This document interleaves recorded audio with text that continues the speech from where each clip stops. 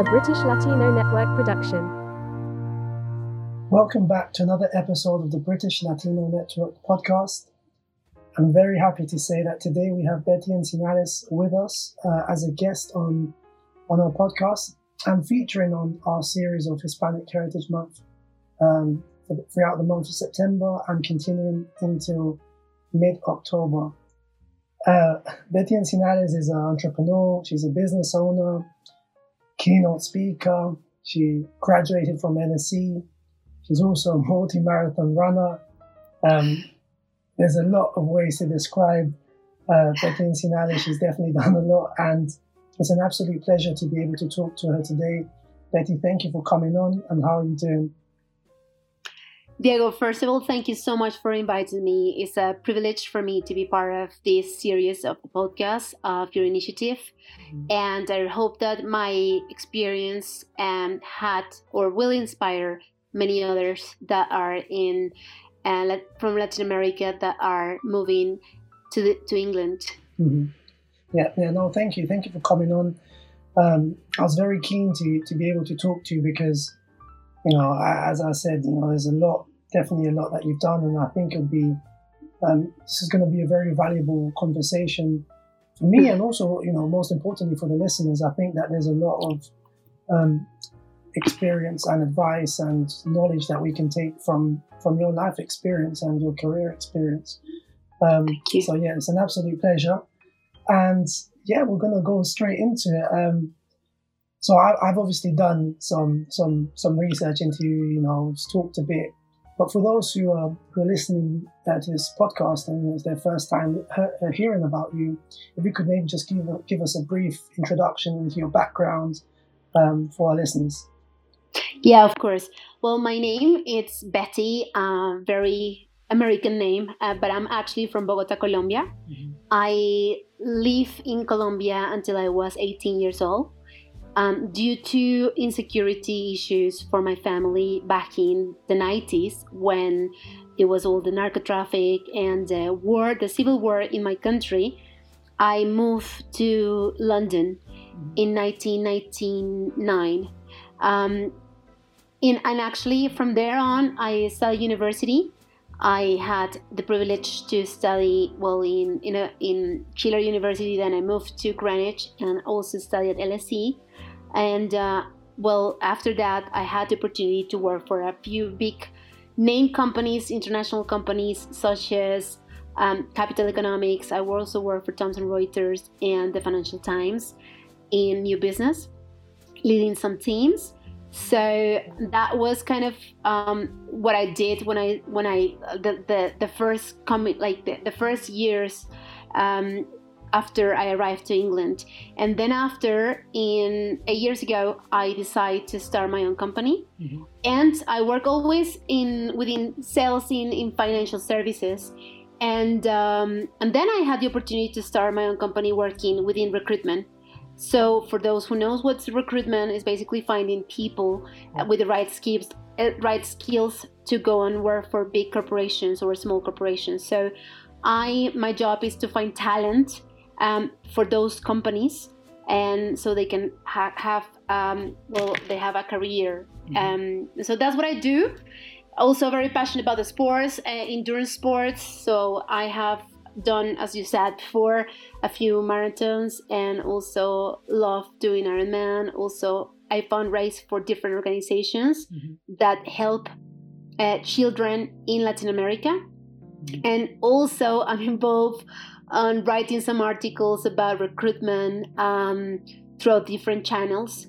And yeah, that's on a nutshell what I do for a living. Yeah, quite the range. There's a lot. Yes. So starting from the beginning, I guess. So you've obviously developed a lot of skills, a lot of knowledge, and you've gone into pretty much different, obviously within the limits of business, but you've done a lot in different things like recruitment, finance. But when you started out, so when you were 18 and you were in Colombia growing up, what was your initial, career objectives? Did you always know you wanted to work in finance and eventually move, or How did this sort of all come about? No, Diego, actually, I was completely messy child and teenager. Yeah. I think that as you said, I mean, I'm a very multi-passionate person. So for me, I've always been passionate about art, human beings. I'm passionate about literature. I'm passionate about politics. So many things. So it was never easy for me to know exactly what I wanted to do. I knew I was a leader since I was a kid because I always like to lead projects, and I achieved a lot of the projects I led in the past. But I was not a very good student. In fact, I was one of the worst students in my class back in school.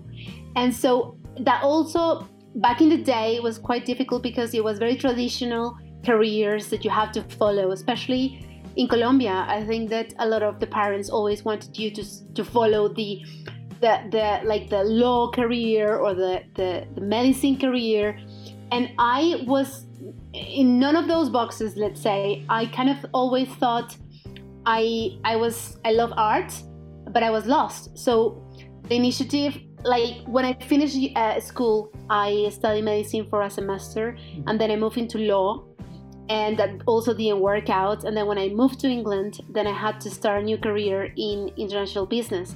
So answering your question, I never have a clue of what I wanted to do. And I can tell you something. I mean, I think life had taught me through the years that it's okay to start again. And it's also okay if you know all the answers so early in your life. And I think that was my path. I never knew 100%, but I think throughout the process of the journey, I start finding more and more answers of what I didn't like and what I did wanted for my life. Yeah. Okay. Yeah, no, I definitely agree. I think it can be a lot of pressure initially, when we're like 15, 16, to make these career-defining decisions where we decide if we want to become a lawyer or an engineer or a doctor. And it doesn't necessarily always have to go down that route. There's different.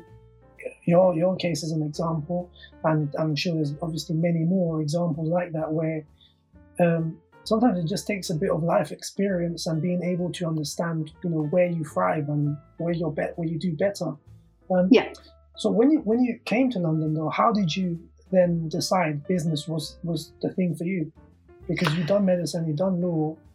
So how did you know it was business? Oh, I didn't know. I just literally, I'll be very honest with you. I was in my half of career in a university in Colombia, having studied law, as I said. And when I moved to London, I didn't know what I wanted to do. So I actually asked administration, and I asked them, what can I kind of change, kind of exchange of classes? And they said to me, look, it looks like you took a lot of business classes when you were studying law. So probably if you don't want to start from zero, maybe you can start from second year if we transfer some of the credits that you have from university. And that will be for you studying business. And I thought, okay, then that's it. And that's how I end up studying business. But you know what?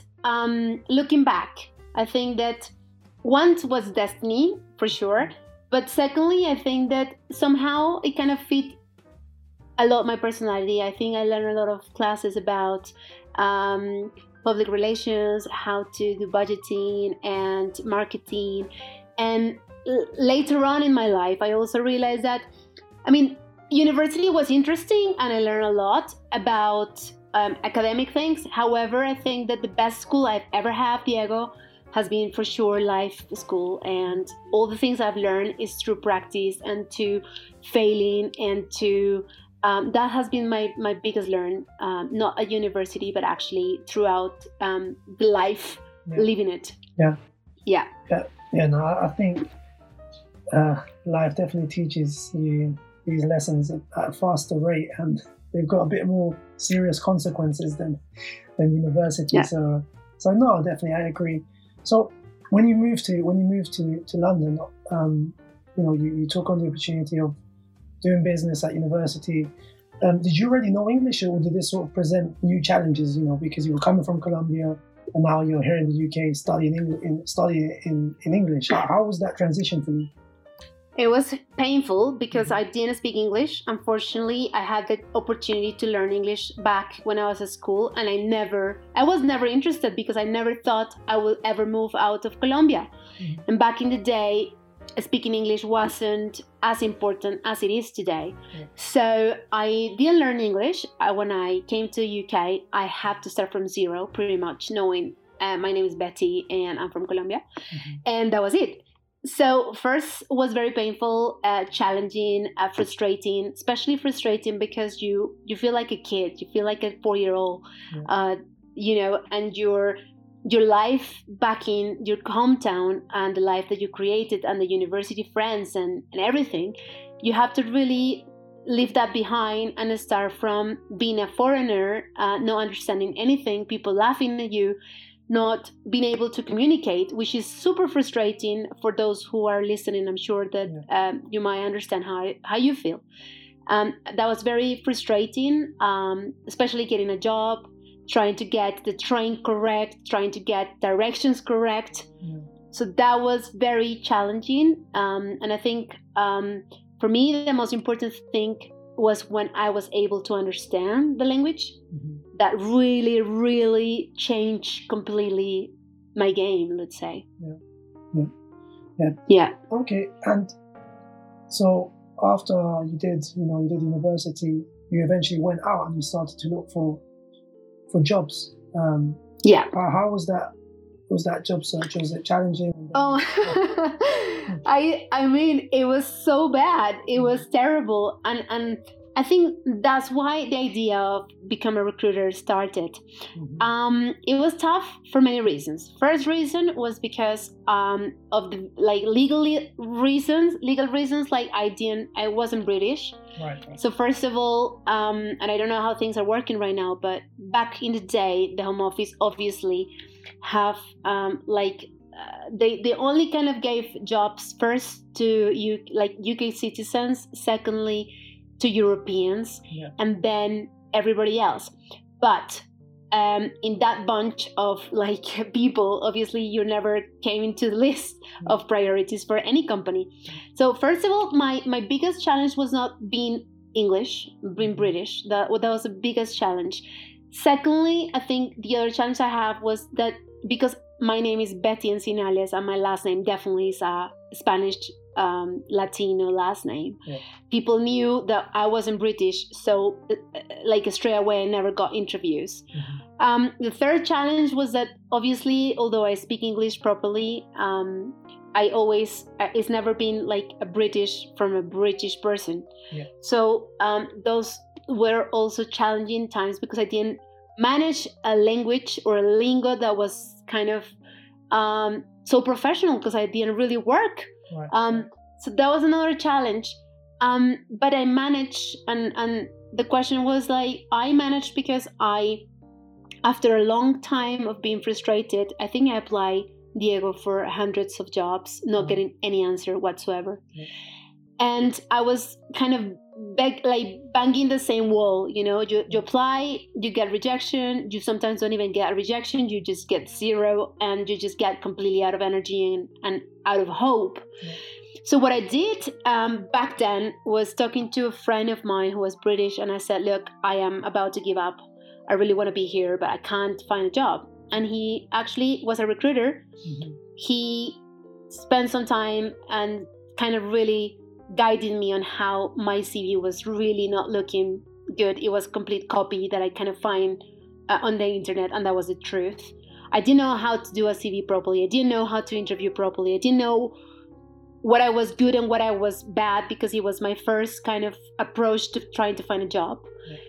And that was kind of the work we did together with this headhunter. And after that, I kind of tailored my CV.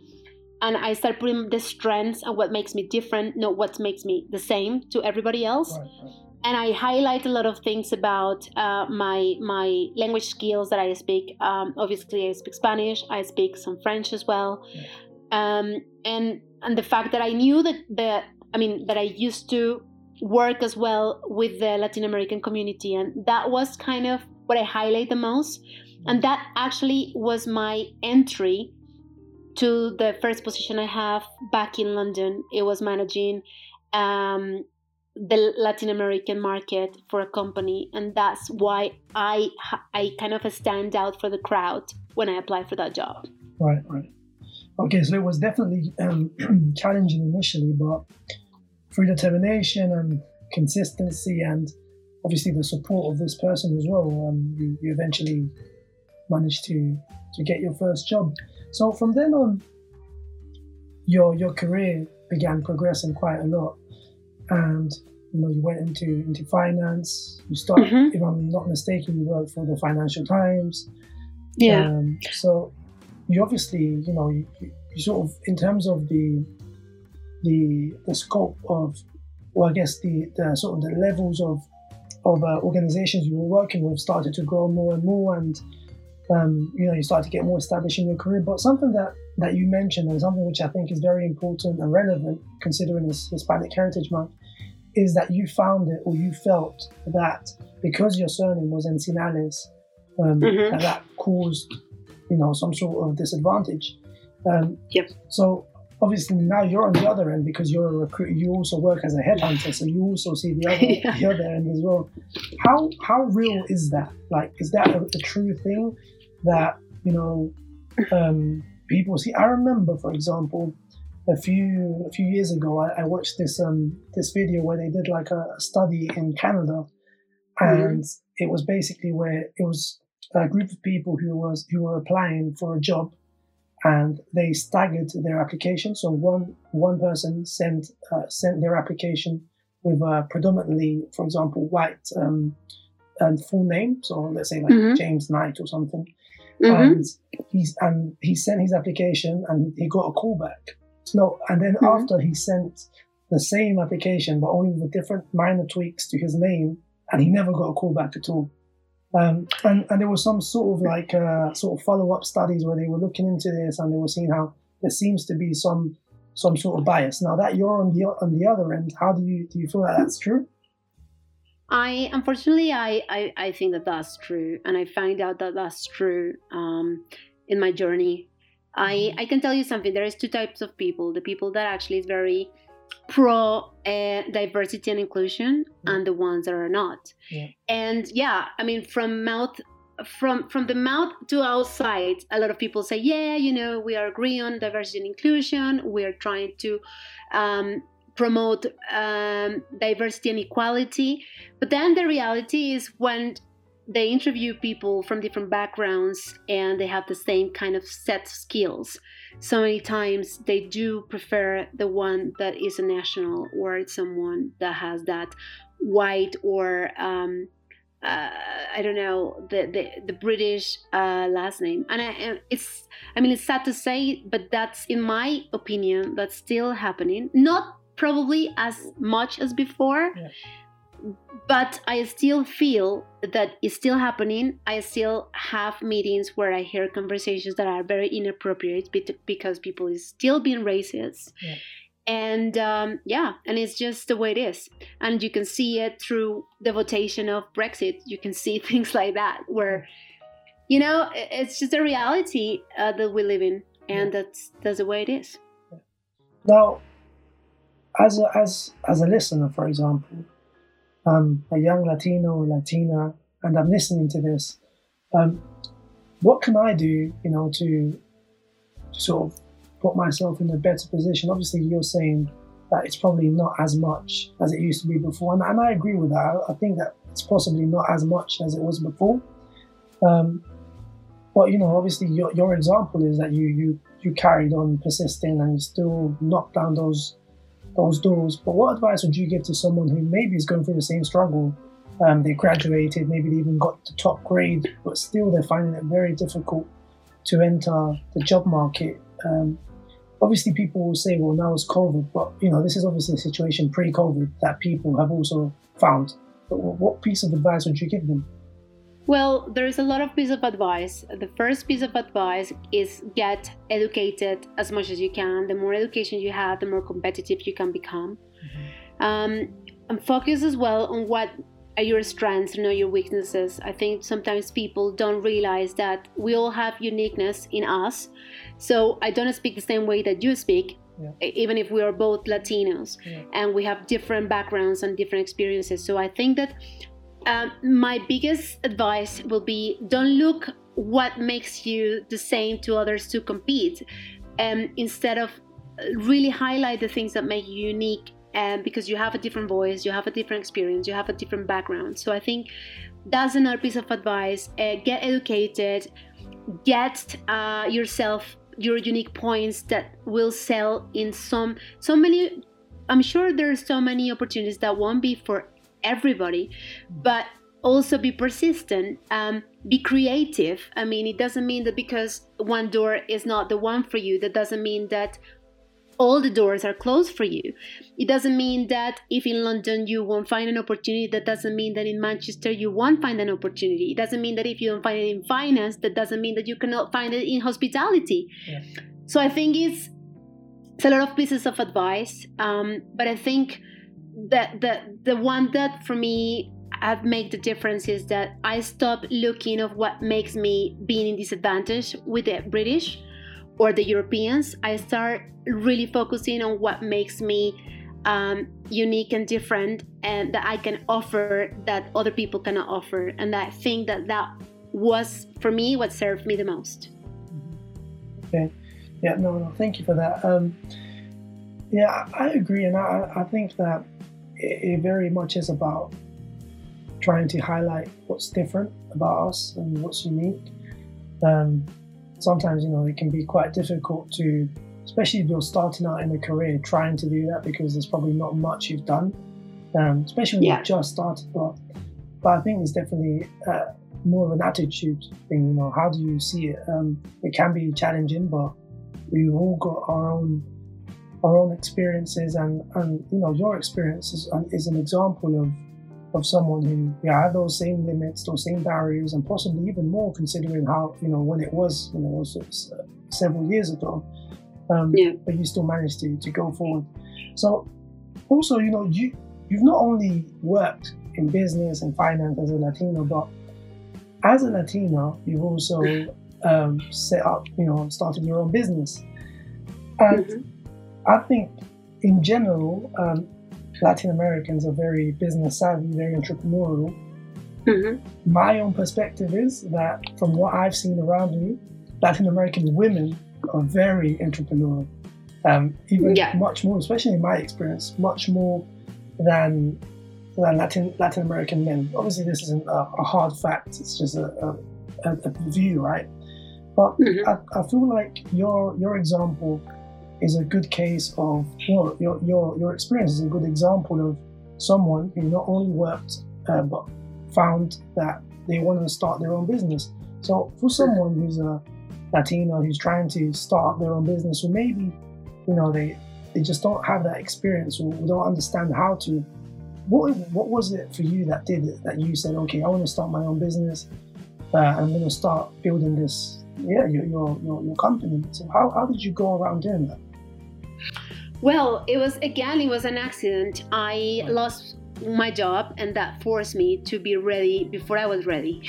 Right. But I think for many people who want to start their business, they always said to me, when is ready, Betty? When are you ready? And my answer is always like, you're never ready. Will never be never ready. I think that sometimes you have the idea, and then sometimes you just have to jump and then get ready through the journey.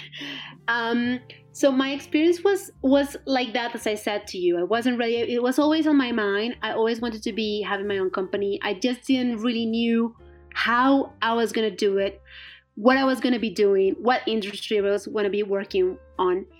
And somehow life kind of started putting me in like the financial industry. Then I started working in recruitment. It kind of fit very well into my personality and the way I like to work. And then after, when the company was closed, basically, then I was forced to either way find a new job or start my own company. And I jumped into the second. I have some savings on that moment. I felt a lot more confident because I've been working for a while now. I knew how to do new business development for other companies. So I was more confident about doing my own. Yeah. My English was a lot better than before, and I had a big network as well. So I think kind of all the things kind of came together, and then I thought, okay, well, even if I'm not 100% ready, I think I need to start doing this, or otherwise I will never do it. And that's how it happened. And it's been a journey. I think everybody who is an entrepreneur has been into ups and downs. It's not all roses and butterflies. There are so many times where you have to really deal with things that are unexpected. I've been running my own company now for 8 years, and I can tell you it's been a tough journey. Mm-hmm. But on the other hand, it's also been really rewarding. And it's a matter always to be reinventing yourself constantly and adapting and learning and keep on learning and on your clients. And also it's been also learning that it's not what you think is the correct way. It's many times is a different way, and you have to learn it, otherwise you sink. Yeah. So it's about swimming really, and learning how to swim every day on different waters. Yeah, no, definitely. So, you've obviously started now your business, but what challenges have you found? In general, especially, and I guess there's a lot of this sort of that is always put out in the media, how, women tend to find it more difficult in the workplace, and especially if you're leading your own company, and as a Latina, if you're doing business in predominantly English-speaking regions. Have you found that there was barriers and challenges there? Oh, many, Diego. We can be here 100 hours telling you my obstacles. Yeah. But I tell you, the biggest ones definitely has been organization. I think that when you work for other companies, you kind of follow a structure. When you work for yourself, you really have to create your own way on how you work better. Mm-hmm. If it's like that means waking up earlier or staying late, or if you prefer working from home or in an office alone or with a team, and being a solo or having a partner. You have to really trial and error everything that you do. Organization of your time, very important. Secondly, another obstacle is that sometimes you partner with the wrong people, and that happened to me, and that was very painful experience and very challenging. But right. That was another thing I had to learn in the hard way, that sometimes you really need to know very well who you partner with if you ever are looking to look for more than one founder. Yeah. And another obstacle, or not obstacle, but challenge, has been also that the industry changed. Wow. And what was recruitment and the roles that were in the past, they're changing, because now people are looking more for roles in digital marketing, in engineering, in building data and intelligence products, and in the past that didn't exist. So, a long time ago when I started working, those roles weren't just, they were very new, and nobody really wanted to study that or work on that.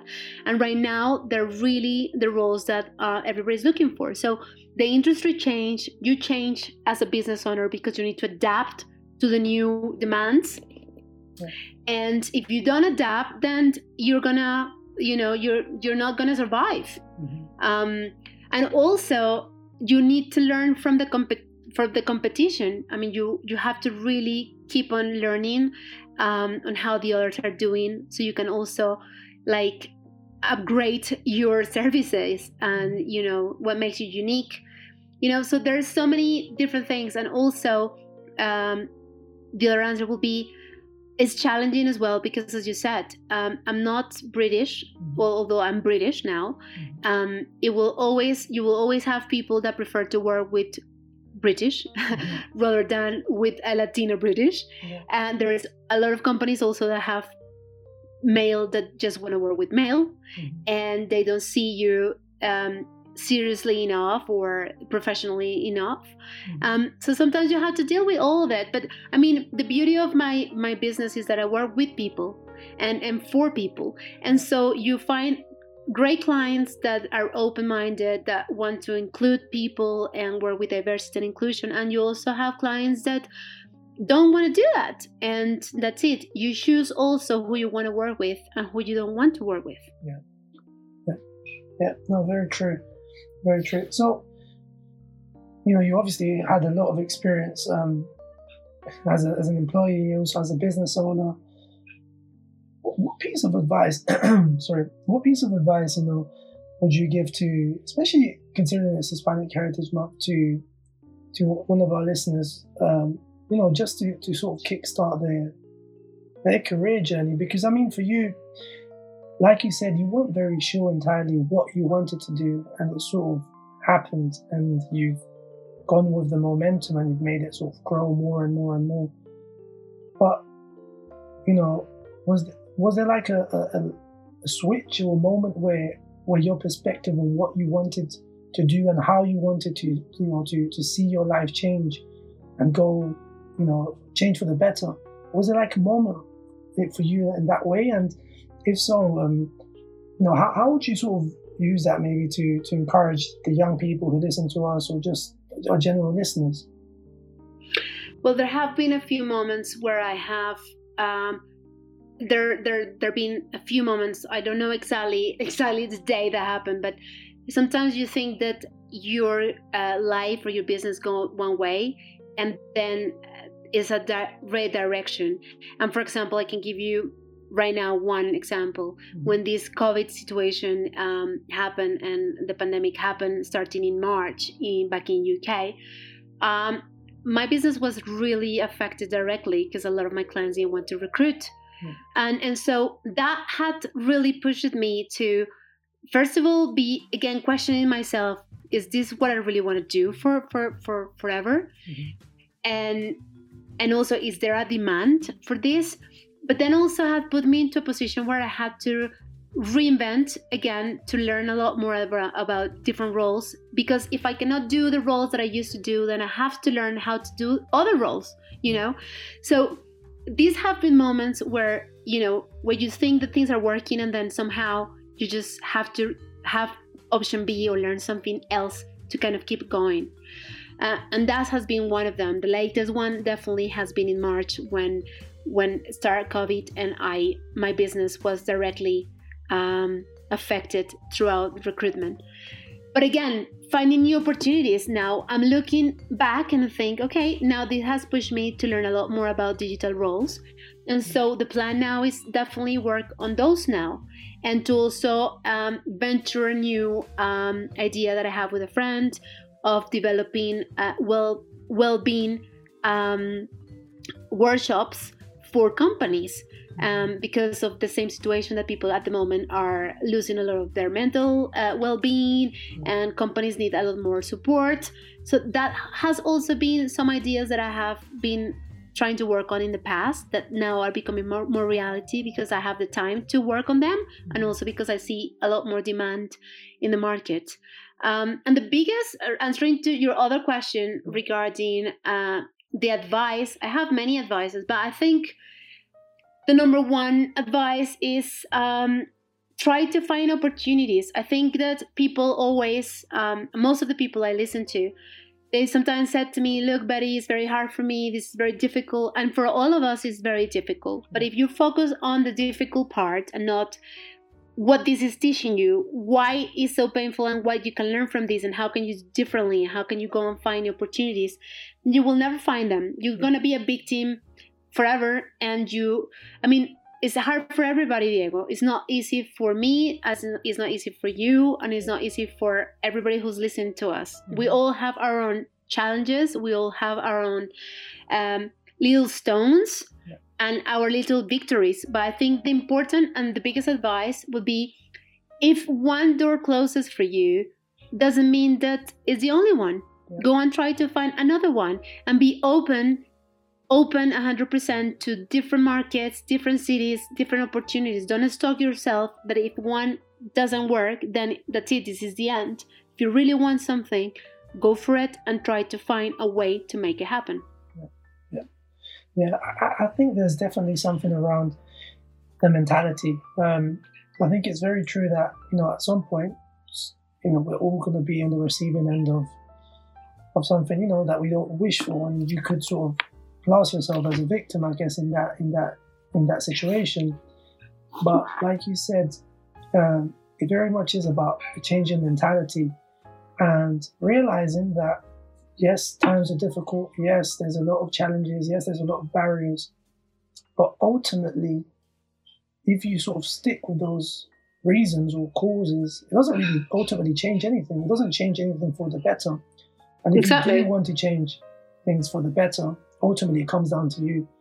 And so, no, I definitely agree. I think that it is necessary to have a shift in mentality, an opportunity to push further, and to just carry on, create opportunities. Sometimes opportunities aren't going to be there, but that's how most businesses start up. That's how most ideas get created, because they're innovations. They're someone sees a need that no one's created, and they create it, and it hits, and then people like it. Exactly, yeah. So no, I agree, and thank you for that, because I think we definitely, as a community, as a Latin American community in general, we're very, very entrepreneurial. We're very ambitious as a community. We want to obviously succeed, and I think something that needs to be reinstated and sort of said more is that we need to be much more dedicated and willing to knock down those doors and create an opportunity. Challenges are always going to be there, but we can definitely push forward and make something out of our lives. Yeah, totally. Okay, so I also wanted to get to know more about you. So in terms of what are your passions, because obviously you've got the business, you do a lot of things in general, but what's your daily your passion? What drives you? Wow, I mean, what drives me? So many things. I'm very lucky, and I said lucky because I think that I'm glad to have multi-passion life. I'm passionate about work. I actually like working. I like sitting down, calling clients, trying to help them, finding the right candidate for them, getting my money and living with it. I think that's really, I'm really passionate about that. But I'm also very passionate about public speaking. I love so many universities ask me to be a guest speaker and tell my story, and that also I become really passionate about being a speaker, also because first I think that I can talk from my experience. It's not something that I read in a book. It's not something I learned at university. It's something I have lived throughout my life, and so my life experience have inspired a lot of students and so many people, and for me that has been also becoming a purpose. So I'm very passionate about sharing my story, talking about leadership, talking about entrepreneurship. So super passionate about that. Also passionate about helping projects of education for kids in Latin America. It's something that is very close to my heart, because one of the things I learned when I was in England, when I started my life in England, was that the only kind of commodity that I have that nobody could take away from me was education. I could lose the flat, I could lose my boyfriend, I could lose whatever, but I could never lose what I've learned. So I realized really very early in my life that education was my biggest power, what was my biggest commodity that I have and possess. And so, I mean, I cannot tell you I'm super well educated, but I try constantly to be very curious about learning new things constantly. Podcasts, books, languages. I meet people, I ask about their stories, how they make this business work. So I'm a very curious person, and I love learning. So that also has been, I think, one of the things that I'm super passionate about, learning about people, learning about stories. Passionate about people, and passionate about definitely sports. That has also been a biggest part of my life, and is having a focus on something else apart from work, and that help my well-being and my physical strength. So I think if you have a strong mind and a strong body, you definitely have a strong mind. And I think that one of the things I am very passionate is practicing sports and well-being practices like journaling and meditation. Yeah. Okay, and get that obviously helps you with, relaxing, but at the same time, when you need to work, being able to work hard because you very much got a balance going on.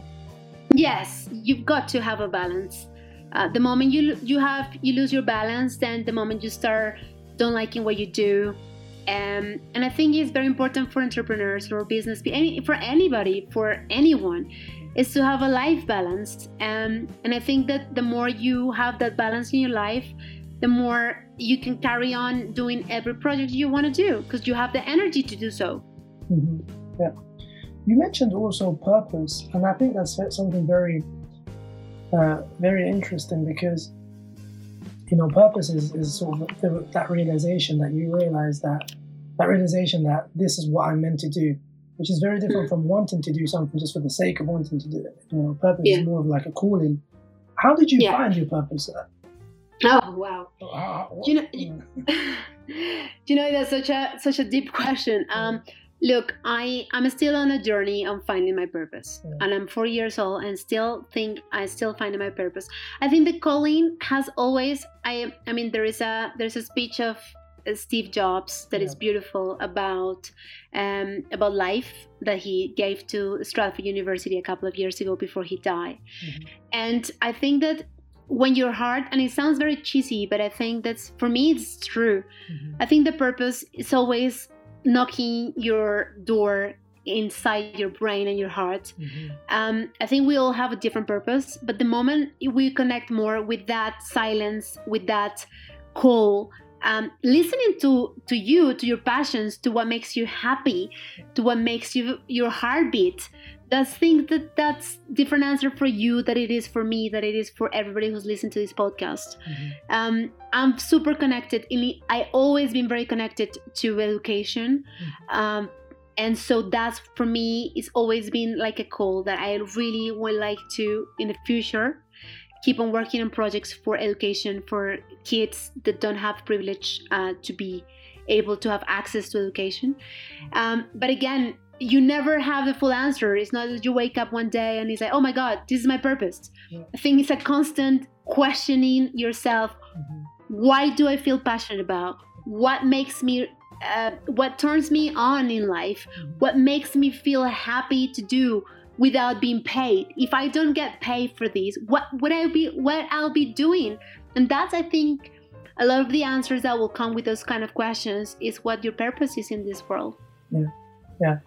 Yeah, I agree. I think sometimes we do need that moment of introspection and just being able to really think, and like you said, listen to what we really like and listen to those thoughts, because sometimes we can, sort of block out some of these things that, we sort of know that are a passion of ours, but we sort of, for some reason, don't give it time, we don't nurture it.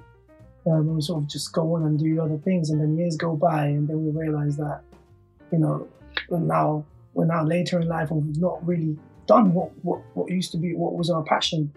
So, totally. I agree. Yeah, it very much does require some introspection, and it's definitely not just a one moment everything appears. It could be maybe for someone, but I guess in general, I think it's more of a sort of gradual increasing of knowledge that this is what you want to do. Yeah, and I also think that it's not for everybody. I don't think everybody is asking for the questions of what the purpose is. I've met many people in my life that don't want to ask themselves what's their purpose, and that's totally fine. At the beginning, I was quite shocked because I was like, oh my God, but I am asking this question every day. What's my purpose? What's my purpose? And I met many people that actually live a life without wanting to find out what their purpose is. They just like a job and they do their job, and that's it.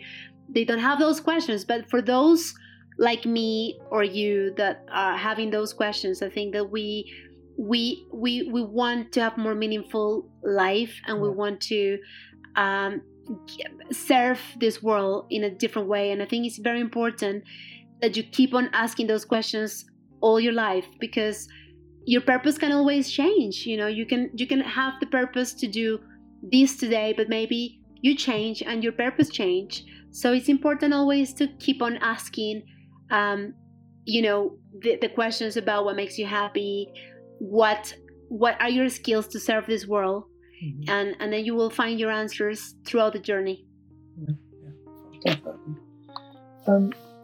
So you also spent some time, you obviously spent time in London, in the UK for a substantial amount of time, but you obviously also spent time with the Latin American community in the UK. So you were part of it, but you also got to experience it as well with others. What do you think is one of the challenges that as a community, especially, I guess, more specifically to the UK, that we face as a community? Wow, what a great question. I think, first of all, the biggest challenge is that people don't want to learn English. And I know it sounds quite shocking, but it is the way it is. I met many people from the community, and they don't speak English, and they've been in England for several years. So I think that's the biggest barrier and challenge that people face, that they still live in a country where everybody speaks English and where the big opportunities come speaking English, and they still don't want to learn English. And also not getting advantage of all the possibilities that this British community also give to the community. There's opportunities to learn the language, there's opportunities to work, there's opportunities to travel. And a lot of people in Latin America sometimes are just stuck in like limiting beliefs. And I think also the biggest challenge is that sometimes we as a community think that that's it. Let's do a business that is just for the community. And a lot of businesses are very limited because they don't want to kind of break the barriers to go and also sell to British or to Europeans. And I think it's very important that we stop those limiting beliefs that we cannot do it because we are foreigners, because we are not British. I think it's very important that we keep preparing ourselves to bring our Latino products, our Latino services, and our work to other countries. And I think that's where I think that is more like the barriers that we need to kind of cross to grow. Yeah, no, I've seen I've seen also the challenge, I guess. I think sometimes it can be a mixture of a challenge, but also in some cases a reluctance from people to want to learn English as well.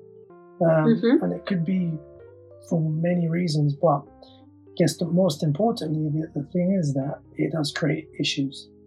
In that if you can't speak English, unfortunately, in the UK, it's going to be very hard for you to increase or, sort of progress on the socioeconomic ladder because, you're just going to be doing a specific job consistently. Completely. Yeah. Completely. From your sort of perspective, do you think what do you sort of feel like was the patterns among the people that you saw who didn't want to, learn English, or sort of felt like they were sort of like hopeless in progressing? Well, the thing is this, Diego, if you don't learn the language, you will always be, you wouldn't have access to all the things that Great Britain have for you. You know what I mean? You will never. And I think one is the language, but also, again, the limiting beliefs and the education.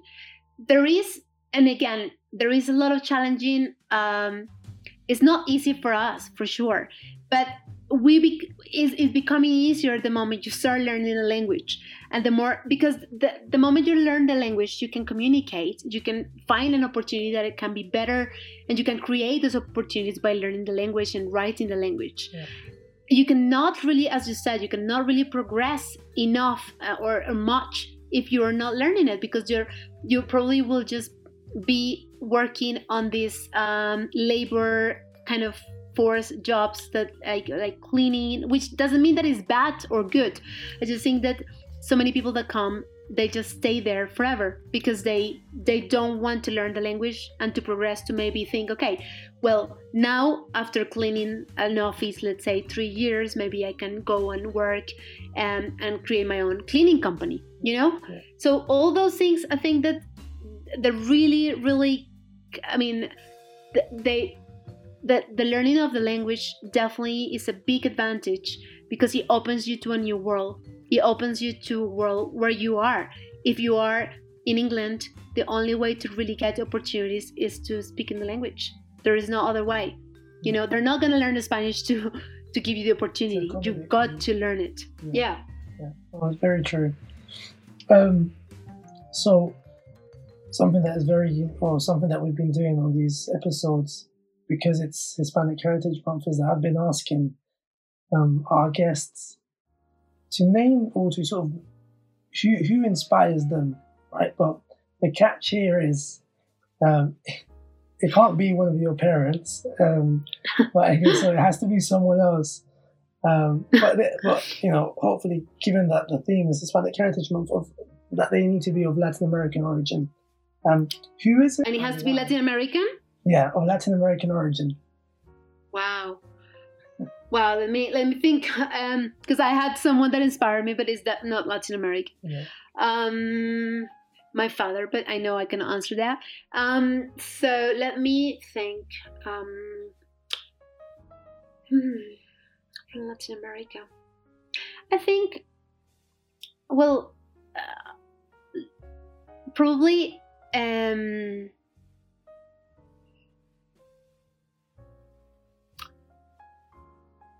Wow.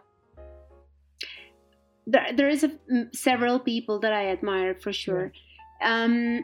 But I think probably Garcia Marquez is someone that inspires me, right? Because we weren't on the map in literature. I think, you know, we didn't have really writers in this country, and he dared to create stories of like this surrealism stories, realism stories, mm-hmm. and he created those stories that became really famous and translated in every single language. Mm-hmm. And we are in the map in many countries. People know Garcia Marquez because of his stories. Mm-hmm. So for me, what is inspiring is that someone that, you know, had no support or anything, it just became so important for the Latin American literature and international literature, just because he believed in himself, he believed in his stories, and he just make it, you know. So I really admire that. Mm-hmm. Yeah. Okay, thank you for that, Betty. Okay, so we're entering the final portion of today's episode. Something that I wanted to ask you is, you know, you've obviously, or you've got experience in your field, you work as a headhunter, you know, what would you like to see for the Latin American community in the UK? For example, if you could see something, like, let's say you had like a wish, right? And you had like a wish and something that you could say, okay, well, this is what I'd like to see for the community in the UK. What would it be and why? Wow, I think that what I wish is that we have same opportunities. If all these legal papers weren't in the map, and if this was my wish, I wish for all the Latinos to have the same opportunities that the British and the Europeans. And why? Because I think that there is so many Latinos that are very well educated. I also feel that there is hard work people, most of them, and people that can definitely add up into a lot of the workforce in England. And so I feel that sometimes just because you don't have the passport, you are completely out of the scope for opportunities.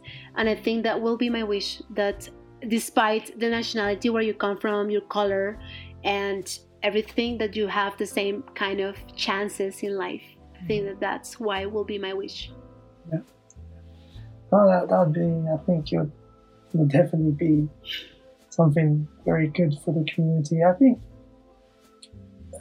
thankfully, things are looking brighter for the community. You know, we've got a lot of young people coming through in the community, going to university, going into jobs, very determined from the people I've spoken to. And I think the future of the Latin American community in the UK, from what I've seen, is in safe hands. So I think it's just a case of motivating them, encouraging them, pushing them, you know, giving them support when they need it. Because ultimately, you know, we needed support as well when we started out, and I think it can be very difficult to find find your first job, like you said, just to find your first job, just to even understand, to get some experience, it can be very hard.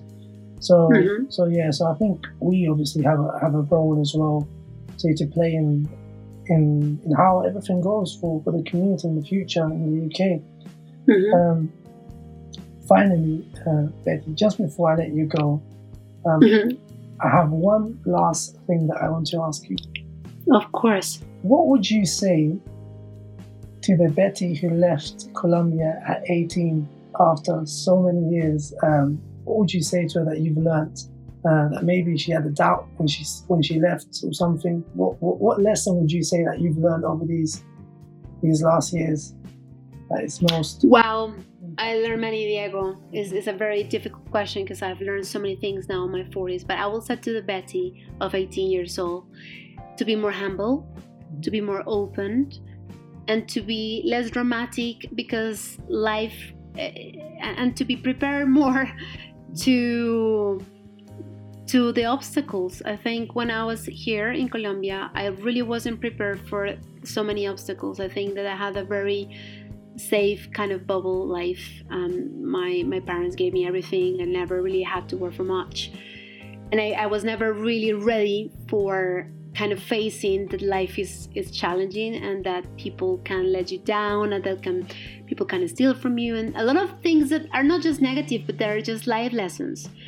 And I think I will say to Betty, just be more humble because life changes. Sometimes you have, sometimes you don't.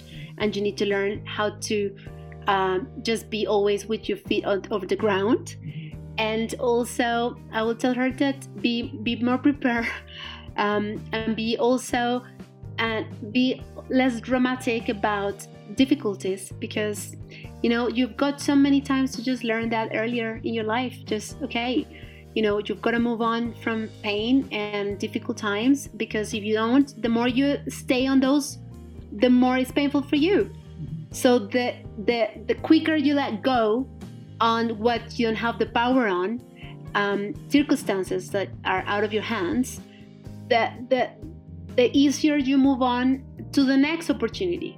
That's what I will think. I will say that to the Betty that was younger. Thank you very much, Betty. And it's no, been Diego, my pleasure to talk to you today.